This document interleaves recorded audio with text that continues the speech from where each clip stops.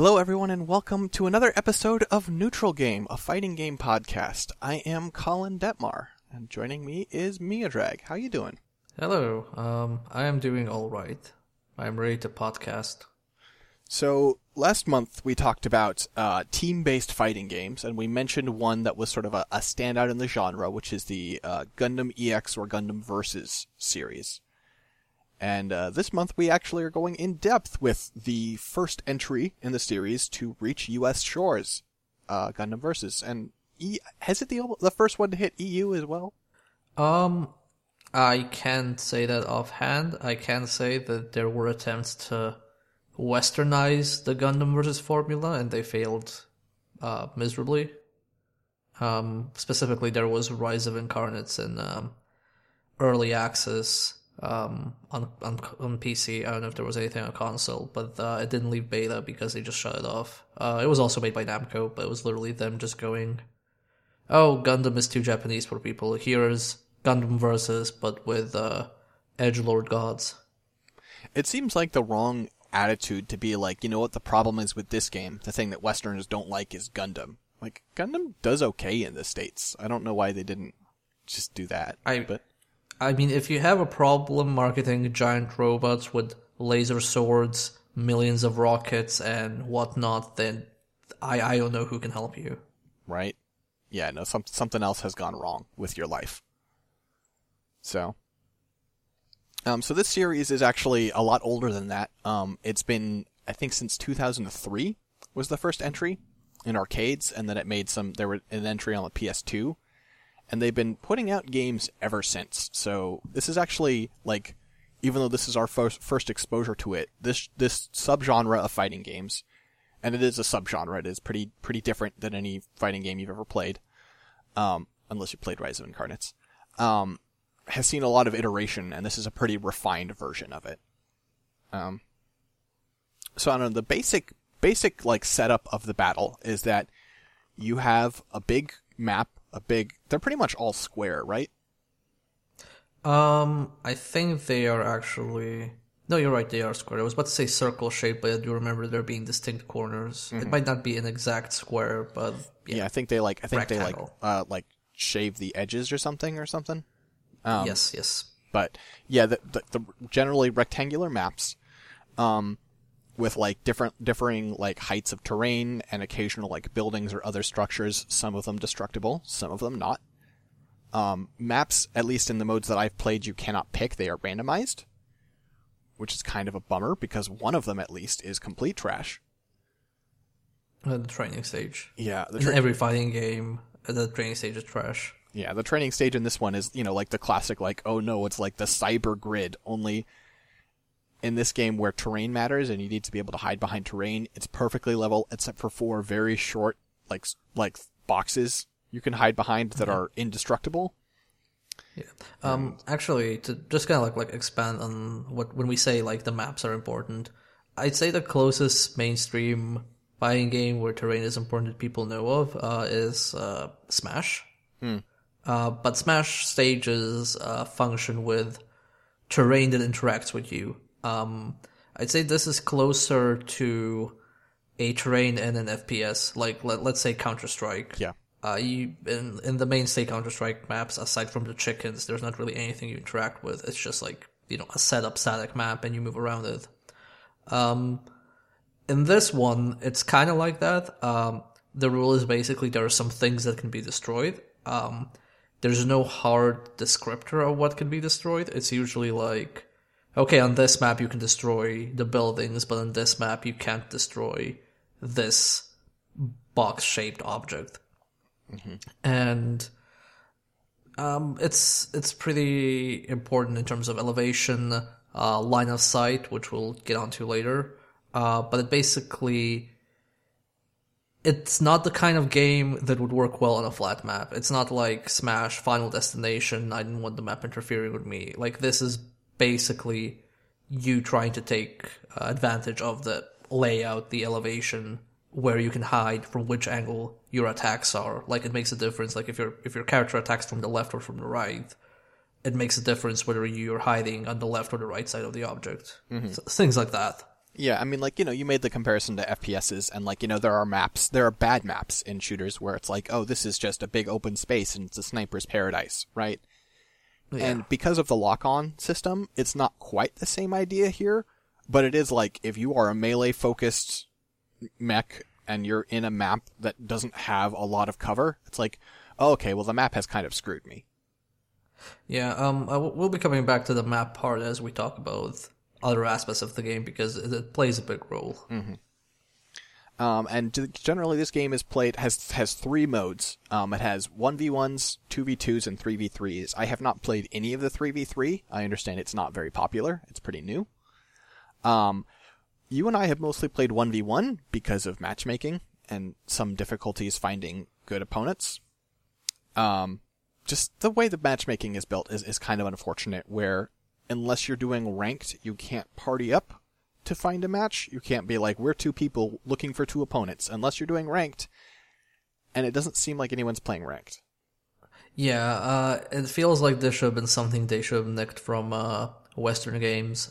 Just let you group up, Overwatch style and queue. Mm-hmm. Like, that would have made finding matches so much easier. Like, you could even probably do, like, stuff, you play with a random person and you're like, hey, we had fun, why don't you join a permanent group and we just all queue together? Mm-hmm. Instead, it's just kind of like, okay, we had a random match. Well, I'll add you to my friend list, hope you accept, and then we can play stuff one day again. And so now I'm getting, like, I'm playing the occasional, like, 2v2 game solo queue, sort of like late at night. I'm like, okay, I'll play a few matches. And then, like, I wake up and I come to my PS4 that I haven't touched in a couple of days since then, and I turn it on and I have friend requests, and I'm like, who are you? And I look at their profile and I'm like, Gundam Versus, this was probably one of my partners. Okay, I guess I'll accept. But it's just like, that's the most social interaction I'm having so far. It's a clumsy system.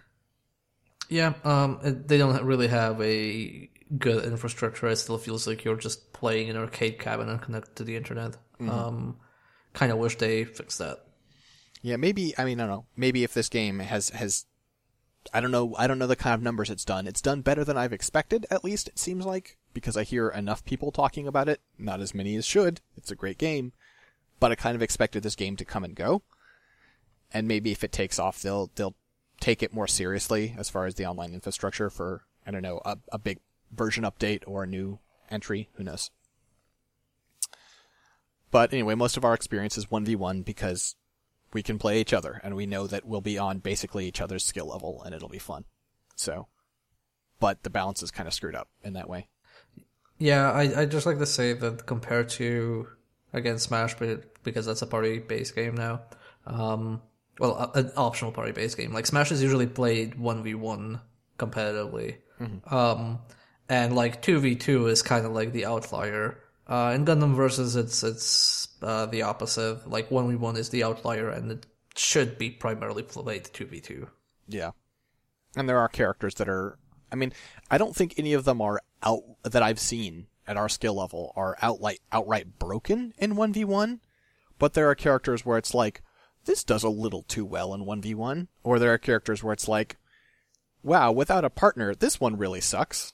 Yeah, it's because the characters are highly specialized, in terms of categories. Whenever you look at the, mech, you have like 5 categories, which is, melee and range are the 2 far spectrums, and then you have mostly melee, middle of the road, and mostly ranged. Mm-hmm. And when you have this kind of breakdown, then when you have, I don't know, like 4 moves on average per character, it gets really hard to make it, balanced. It's almost like, again, to use something like popular, like an FPS, imagine if you balanced every gun to be good 1v1 versus each other in a game.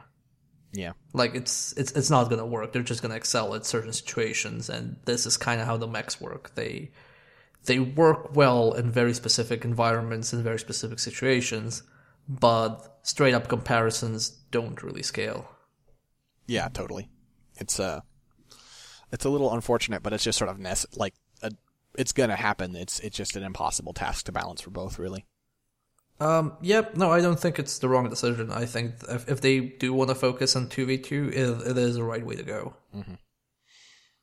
So, I guess we should talk about sort of the basic flow of combat real quickly, which is just that, so there is a super meter in this game, and we can talk about that a bit, but that's not really what you're, like, that's sort of a once or occasionally twice a match, like, comeback button, almost, or like, save yourself. The main resource you're using in this game is your boost meter. Your boost meter determines mostly your boosting, right? Movement is like you can walk around, you can do like mini dashes, which consume boost, you can jump and fly, which take boosts, and you can do like boosts, which is just like, you're low to the ground, your legs are back, and you're rocketing forward. And then also certain types of attacks also use boost. Yeah, I believe melee on almost any character uses boost. Mm-hmm. And also a lot of the beam attacks. Yes, it's probably good to like just think of it as your character's stamina bar, and anything you're like doing that's strenuous, like dashing, flying, flailing, stuff like that. That usually consumes boost, and when boost is consumed fully, you're in overheat mode.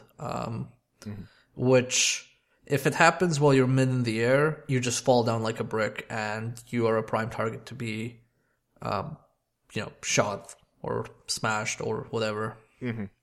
And your boost will automatically start replenishing when you're in neutral, like when you are on the ground and not doing any actions that consume boost. If you're just standing or walking, it will replenish. So you frequently have to just take little pauses to catch your breath, right?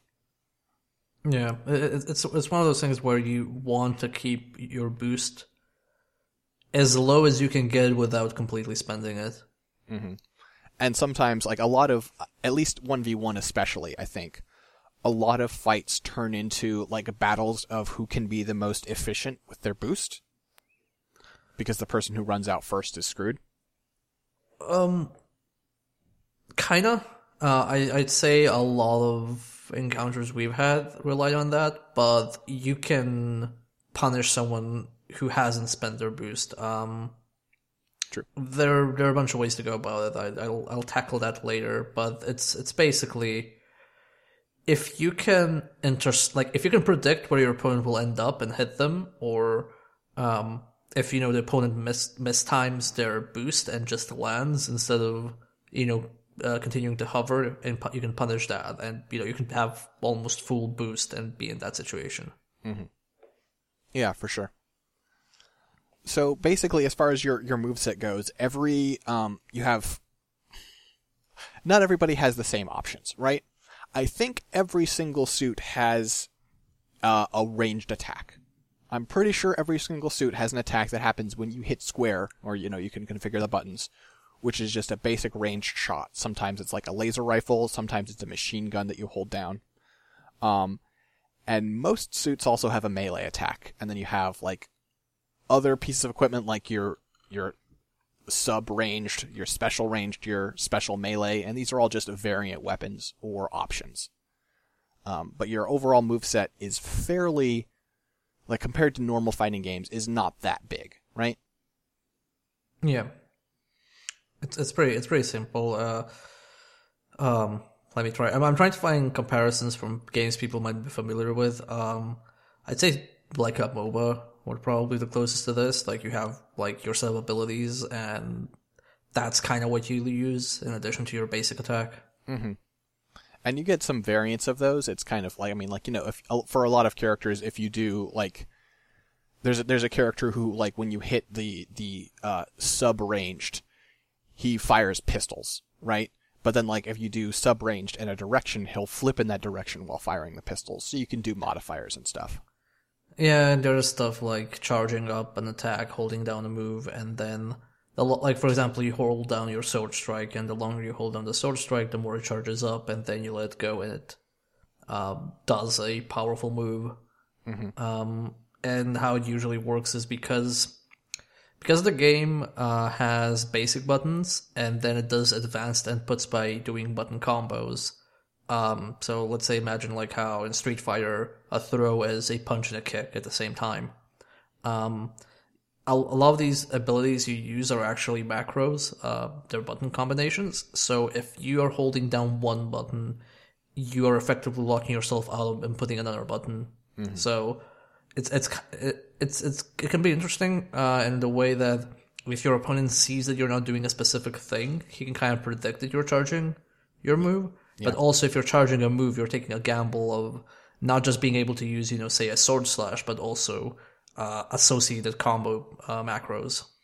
Yeah, and that's one of the things that I end up screwing up a lot, honestly, in our matches, is that I'm a little obsessed with charging ranged attacks, and it's unhealthy, and it gets me killed a lot, because it's like, oh, Colin hasn't shot in a while, I bet he's charging up his shot, and I can just go in, and he's either going to have to let it go, or, just keep on holding it and hope he can weather the storm. Yeah.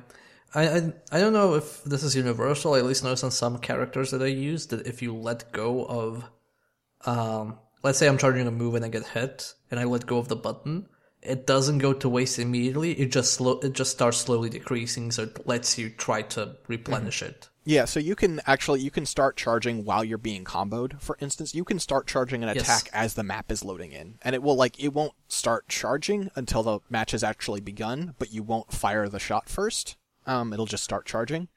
And also, there are a few that can store a charge, and you can let go of the button. Yeah, because the game doesn't have, this hold down check. Instead, it just assumes the moment you press the button that you want that move. So if you want to charge a sword swing, even though the move may not actually be a sword swing when it's fully charged, it'll do a sword swing when you press the button. So it will not do okay, let me check for, I don't know, X frames, whether this is being held or not. Mm-hmm. Yeah, so the best option is a lot of times is kind of is buffering, basically, is starting to charge during a different attack so as to not give away that you're charging. Yep.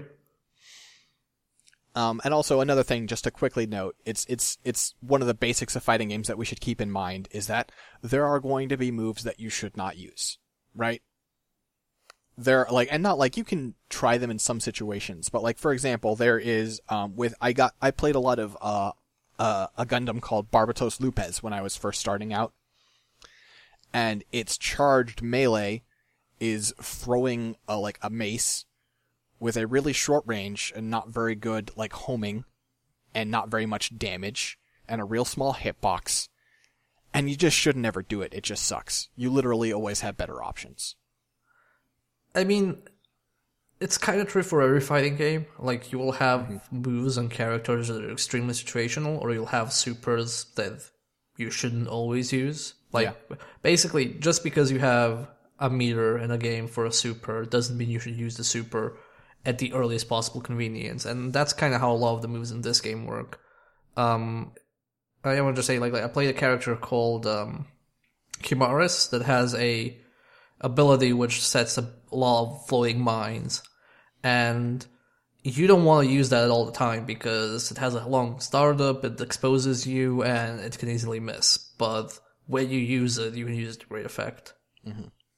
It's just one of the traps that I think I fell into, and I'm not faulting the game design. It's just sort of what my brain did. Is I was well, the moveset is so much pared down compared to a normal fighting game. Obviously, there's no fat here. All these moves are useful, and I just need to find a use. And sometimes that's true, and certainly look for it. But be aware that sometimes you're going to be actually, this move just sucks, and that's fine. Yep.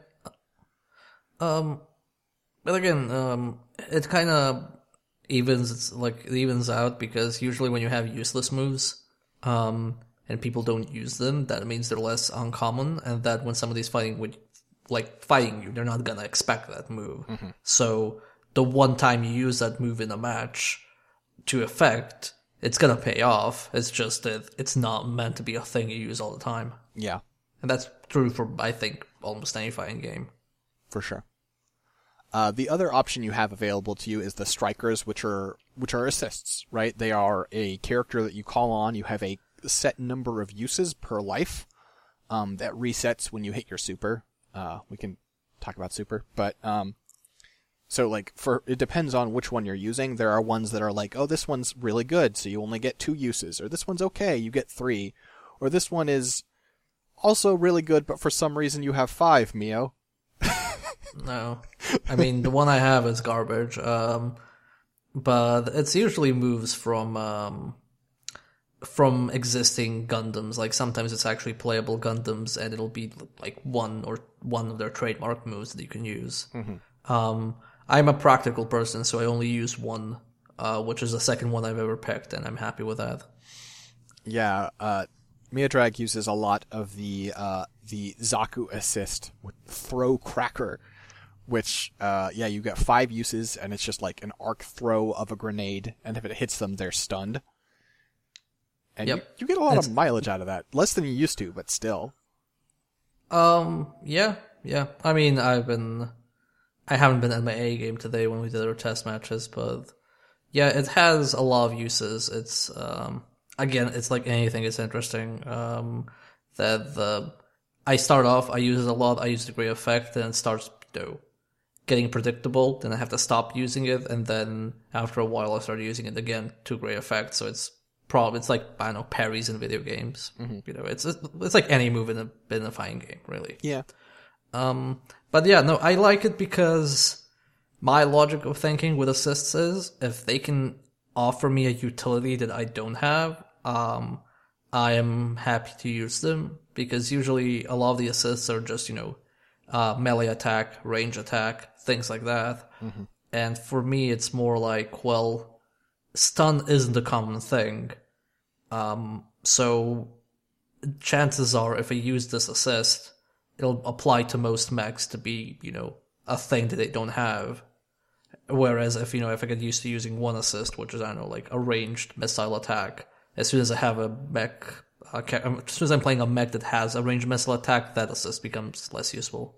On the other hand, though, generally, I prescribe to that philosophy. Like, I try and get something that, it's like Marvel, right? Like, trying to get an assist that fills out your weaknesses, that covers them up.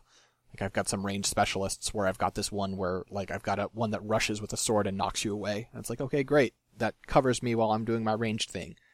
But also, one of my favorite striker suit combinations is I fly the Throne Zwei, which has an attack where it shoots out a ton of drones that, like, fly at you and attack. Gundam nerds, I know the terminology. I'm trying to keep this simple for folks. And then I have an assist that also throws out drones. And so you throw your drones, and then you throw your assist drones. And obviously that's not covering any weakness, but it means they have to dodge for, like, 5 seconds straight. And by that point, they're kind of served up on a platter to you. So kind of doubling down on strengths can occasionally be a good thing too. I mean, again, that's another video game thing you can do. Like when you're stacking, I don't know, damage, health, or whatever in the video game, to the point where diminishing returns don't kick in. Yeah, it's great. I love it. And the other basic mechanic we should talk about is the locks system. And actually, I want to get your thoughts, because when we first started playing, we both had thoughts about the lock system. So basically, in this game, you are always locked on to an enemy. You never lose your lock on, right? Your lock can be green, red, melee, or double if you're playing 2v2. So what those mean are, green means a person is out of range. You can still hit them with attacks, but your attacks aren't going to, like, track them. You're just firing in their direction.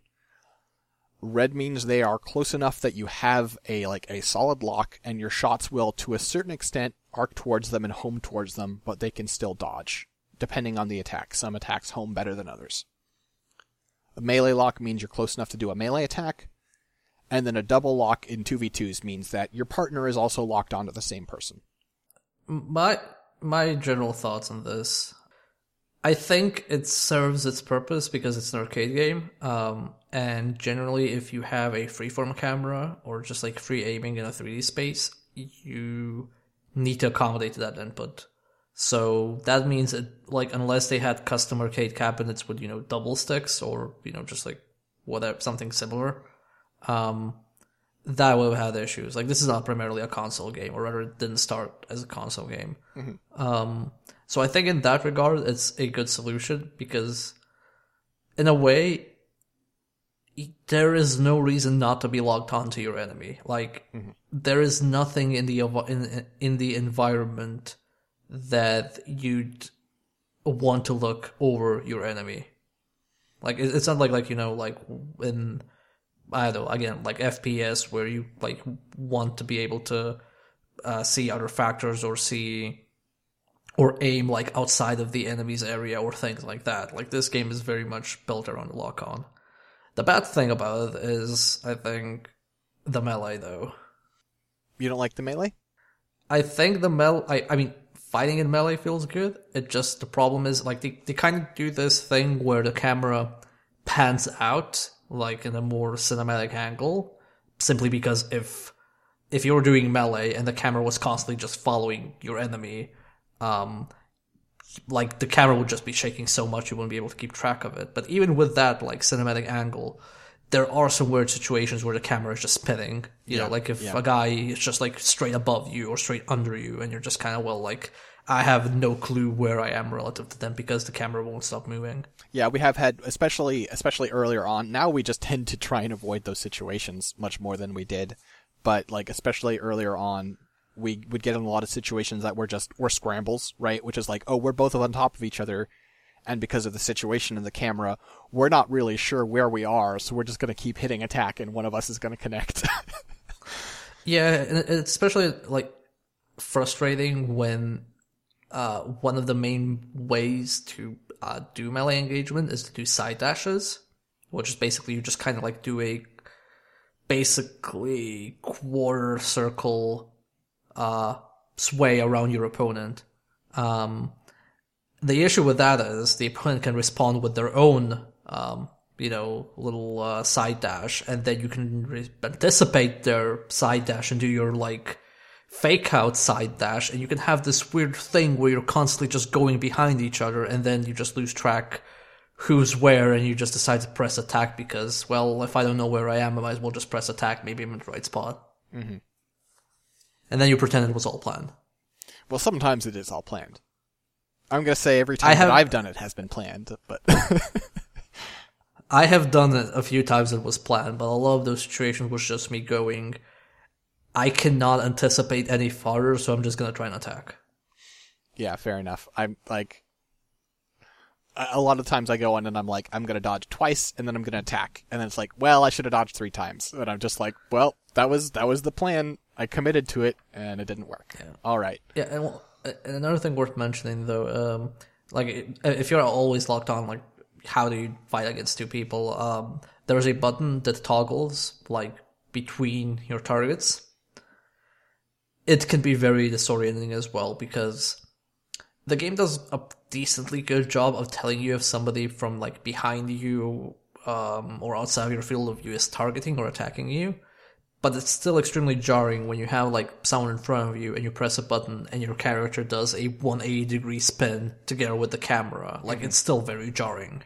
It's very, like, you get a lot more used to it as you play some 2v2s, but it is definitely, like, especially watching someone really good play, it's almost dizzying because it's just like the camera is just zipping everywhere. Yeah, like at some point you can probably anticipate, like, I mean, obviously you can anticipate that where your character is going to turn, so you can kind of prepare for it. But it ends up being that, you know, when people get the car sick, you know, you get car sick because you're not anticipating the turns that the driver is. Mm-hmm. So if you're watching it, it just looks like a mess. Yeah, for sure. So at the beginning of our time with this game, I said, basically never shoot outside of red lock, right? I said shooting in green lock is pointless. And I told you that was not true. And how do you feel now? I'm doing it less, but mostly because I know when it's worth doing. Because it's all about how committed are my shots. Like, if my range attacks require a lot of commitment, then I don't want to just like shoot if I don't know it's gonna deny you. It basically depends a lot on the character. Like if I have a lot of ammo on that move, if it doesn't have a cooldown, and if I can like shoot it just like straight ahead and I know I can reload it fairly often, then yes, I will shoot with a green reticle because I want to deny which direction you're going. Like, I don't want you to keep going left. I want to shoot there so I know that you're at least going to stay where you are. The weird part about the green thing, though, which I haven't gotten to use much, is when you're like threading the range between outside of range, aka green range, and within range, which is red range. So when you kind of like are at that like maximum distance, you can basically punish someone trying to shoot while you're in a green reticle, because what will happen is, again, if you overcommit to a shot while somebody is green and they're on the edge of the range, as soon as you start shooting, they can just dash forward and then their shot will actually track you.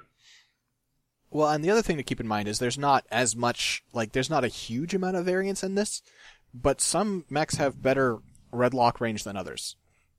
Yeah. Some mechs are in red while you're in green, and it's like, oh no, this is a problem. Yep. The other situations I've seen occur, I've seen this more with people who are better than me. I don't use this very well.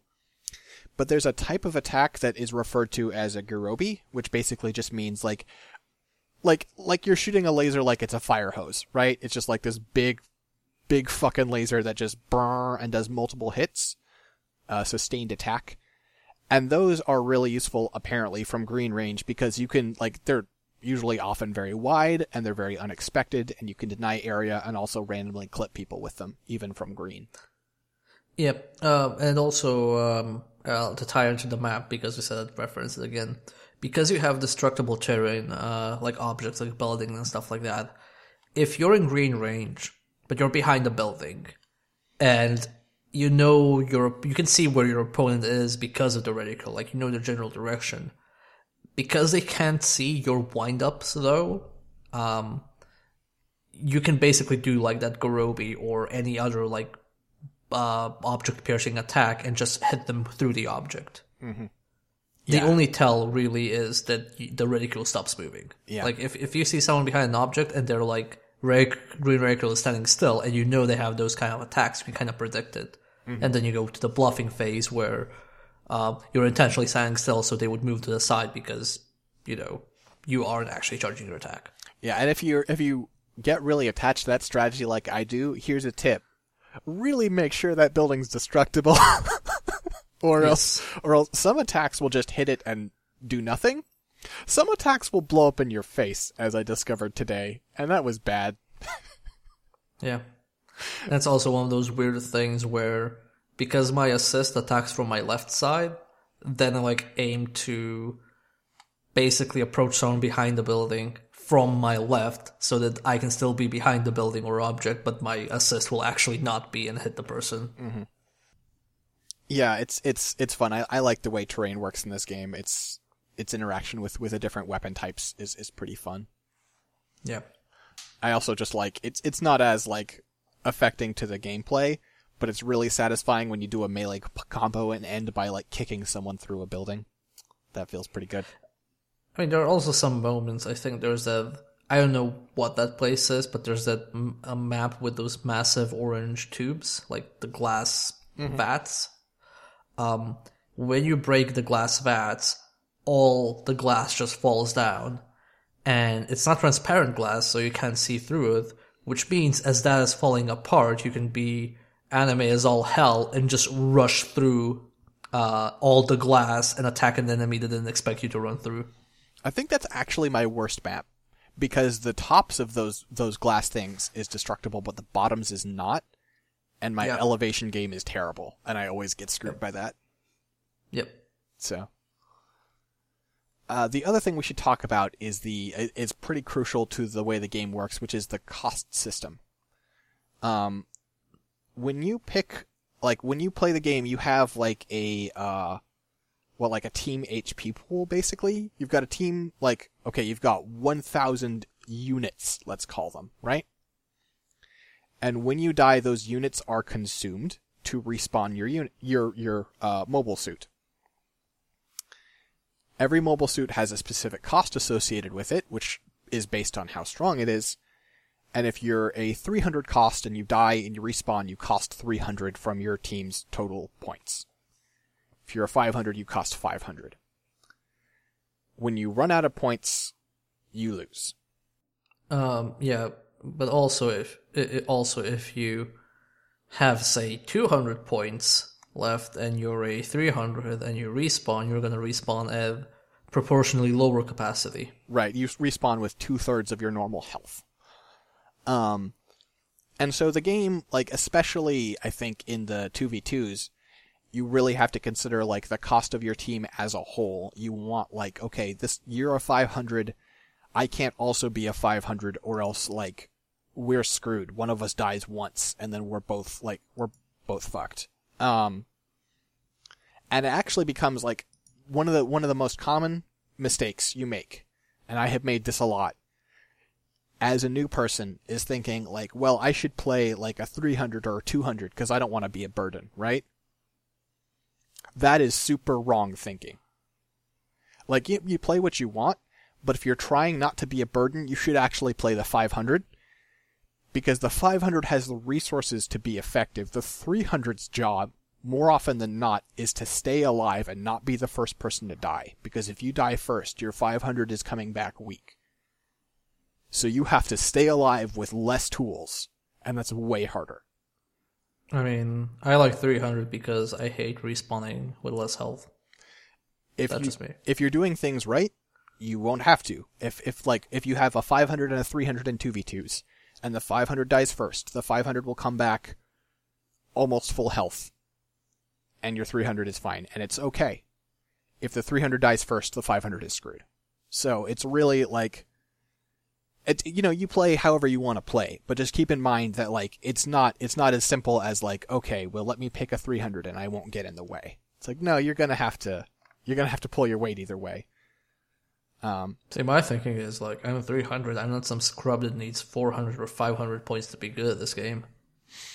You'd think, but I think as we demonstrated today, sometimes when you're a 300 fighting a 500, it can feel insurmountable at times. Oh yeah, but also if you win, then you feel like a real anime hero, That's like true. The underdog. That's true. It's pretty good. It's like winning with a joke character in other fighting games. Yeah. And so, like, generally 500s have better, like, their move sets are usually proportional to their cost. It's from 500 to 200, 500, 400, 300, 200.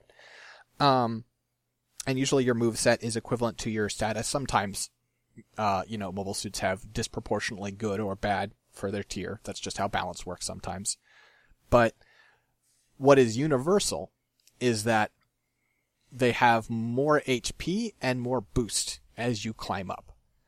So, like, if you're doing, like, like ranged pokes, like your shoot dash, shoot dash, shoot dash, a 500 will just, if you're equal levels of skill, a 500 will win that against a 300 basically every single time.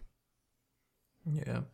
And also the 500 ones are all the cool mechs, so, Jesus mech, Poncho mech, Pirate mech, Gladiator mech, Golden Savior, Angel mech. Basically all the cool ones are 500. A lot of the really cool, that's my problem, not my problem with the game, but the thing that tempts me really badly is a lot of my favorites are 300s. 300s have some really cool ones. A lot of the 500s are ones from shows I didn't like, and that's a personal problem, but it is a problem for me. Oh yeah, for reference, I have never seen an episode of Gundam. I just really like robots. And I've seen a lot, and I like Gundam. Yeah. And the other basic 2v2 concept is sort of forward versus back, or sometimes melee versus ranged. It's not always that simple. But basically, you want, at any given time, you don't want to both be on the aggressive at the same time. Because you're going to get in each other's way, you're going to both get clipped by the same AoE attacks, and also you need to kind of control who's going to die first, because probably one of you is going to die.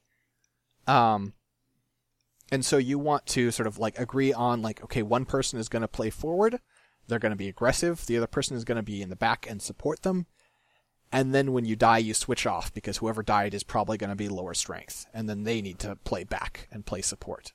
And And those team dynamics can be really tricky.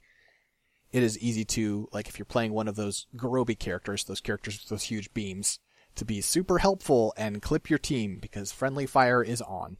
At 25% damage, but it's still on. You could still totally take your partner for a ride with a big laser. So be careful about that. So I don't know, I guess just like talk about some of your favorite like characters in this. Mia, what has spoken to you?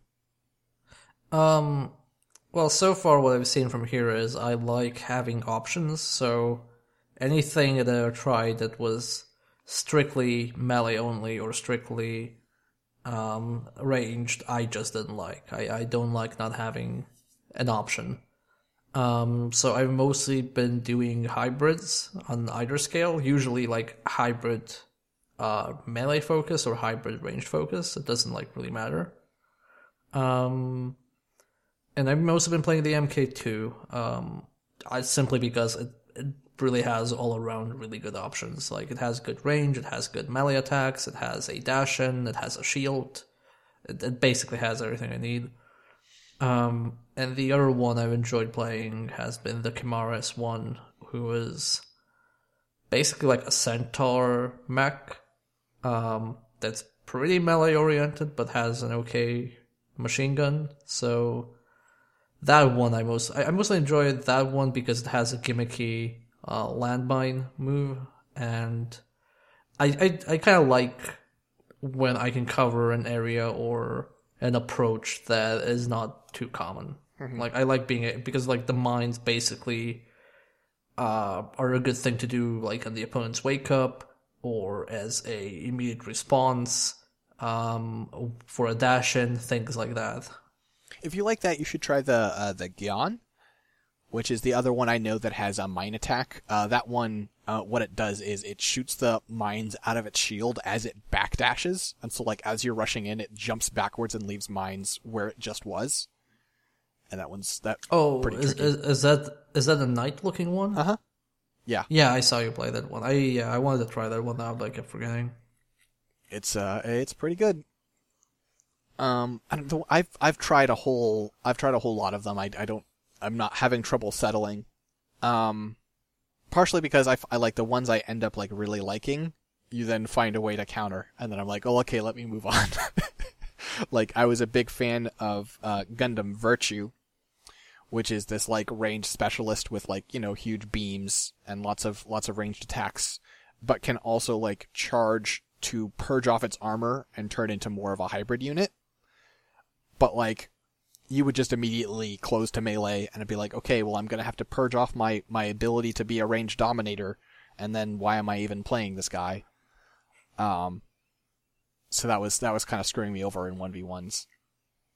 Yeah, I mean, that's kind of why I haven't been branching out as much, because usually in fighting games, as soon as I find something that I like, I just stick with it. This game, if, let's say, I were to play it seriously, I'd probably do the thing I do with Overwatch, and that's like, learn a mech from every category just to, you know, have something for the team. But in general, because I was playing the MK2, I just, you know, okay, this is fairly versatile, so I'm just gonna see what you're doing and, you know, bang my head against the wall for a few rounds until I figure out how to counter you. Mm-hmm. Yeah, and I don't know, it's to me, it's part of the temptation. I don't know, you don't seem to have this problem in any fighting games that I have, which is just like, I find the number of options really tempting, so I can't settle down just because it's like, there are so many different cool things for me to try. I don't know. I don't. This is bigger than Gundam Versus, but I don't know how you just stick with one or two characters. I don't know how you do it.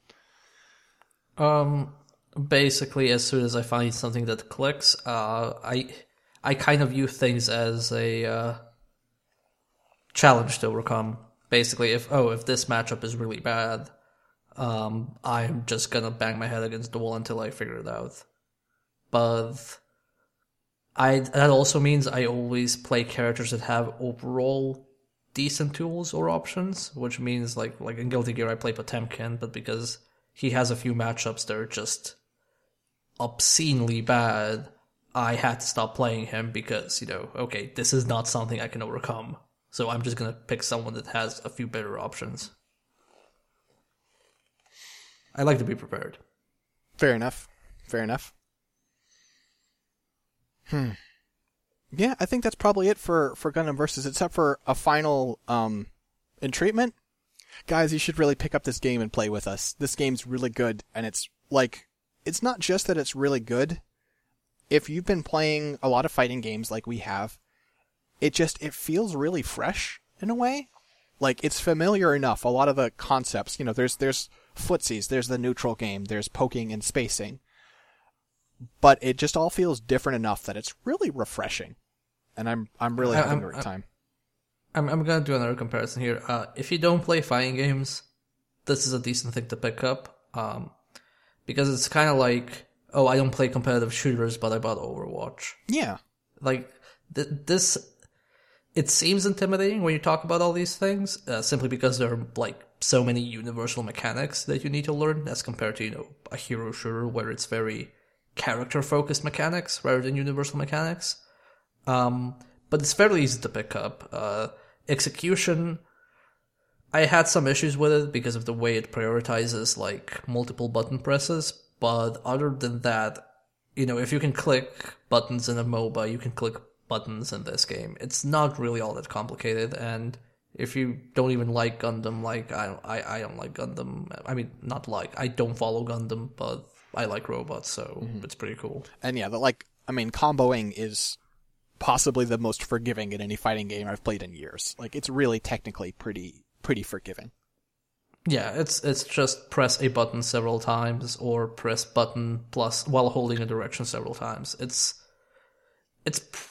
really simple to get into, and it's different enough from your standard issue fighting game to be enjoyable because it emphasizes things that Street Fighter, Tekken, and Guilty Gear and standard fighting games just don't bother with.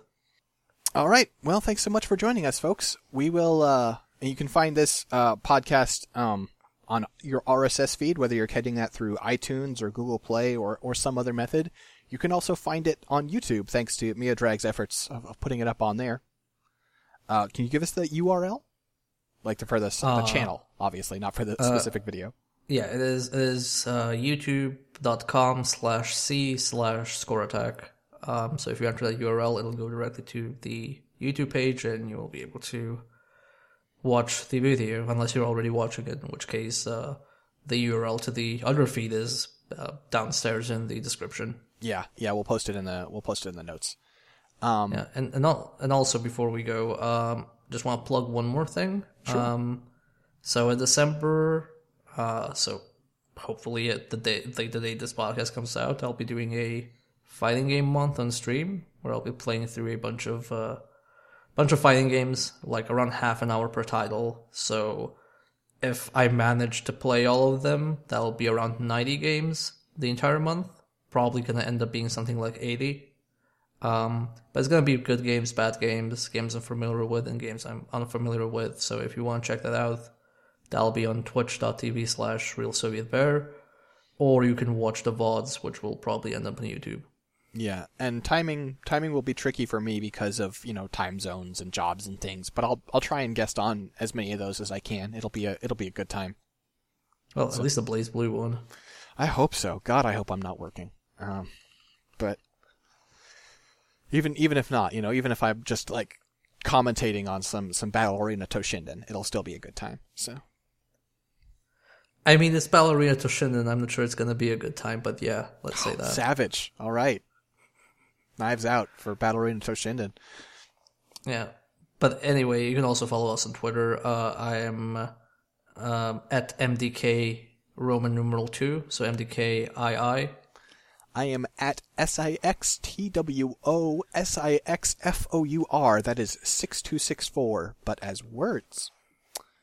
And thanks so much, guys. We'll see you next week. Yep. Next month. Bye-bye. Next month, yeah. Please, not weekly podcast. Bye. Bye.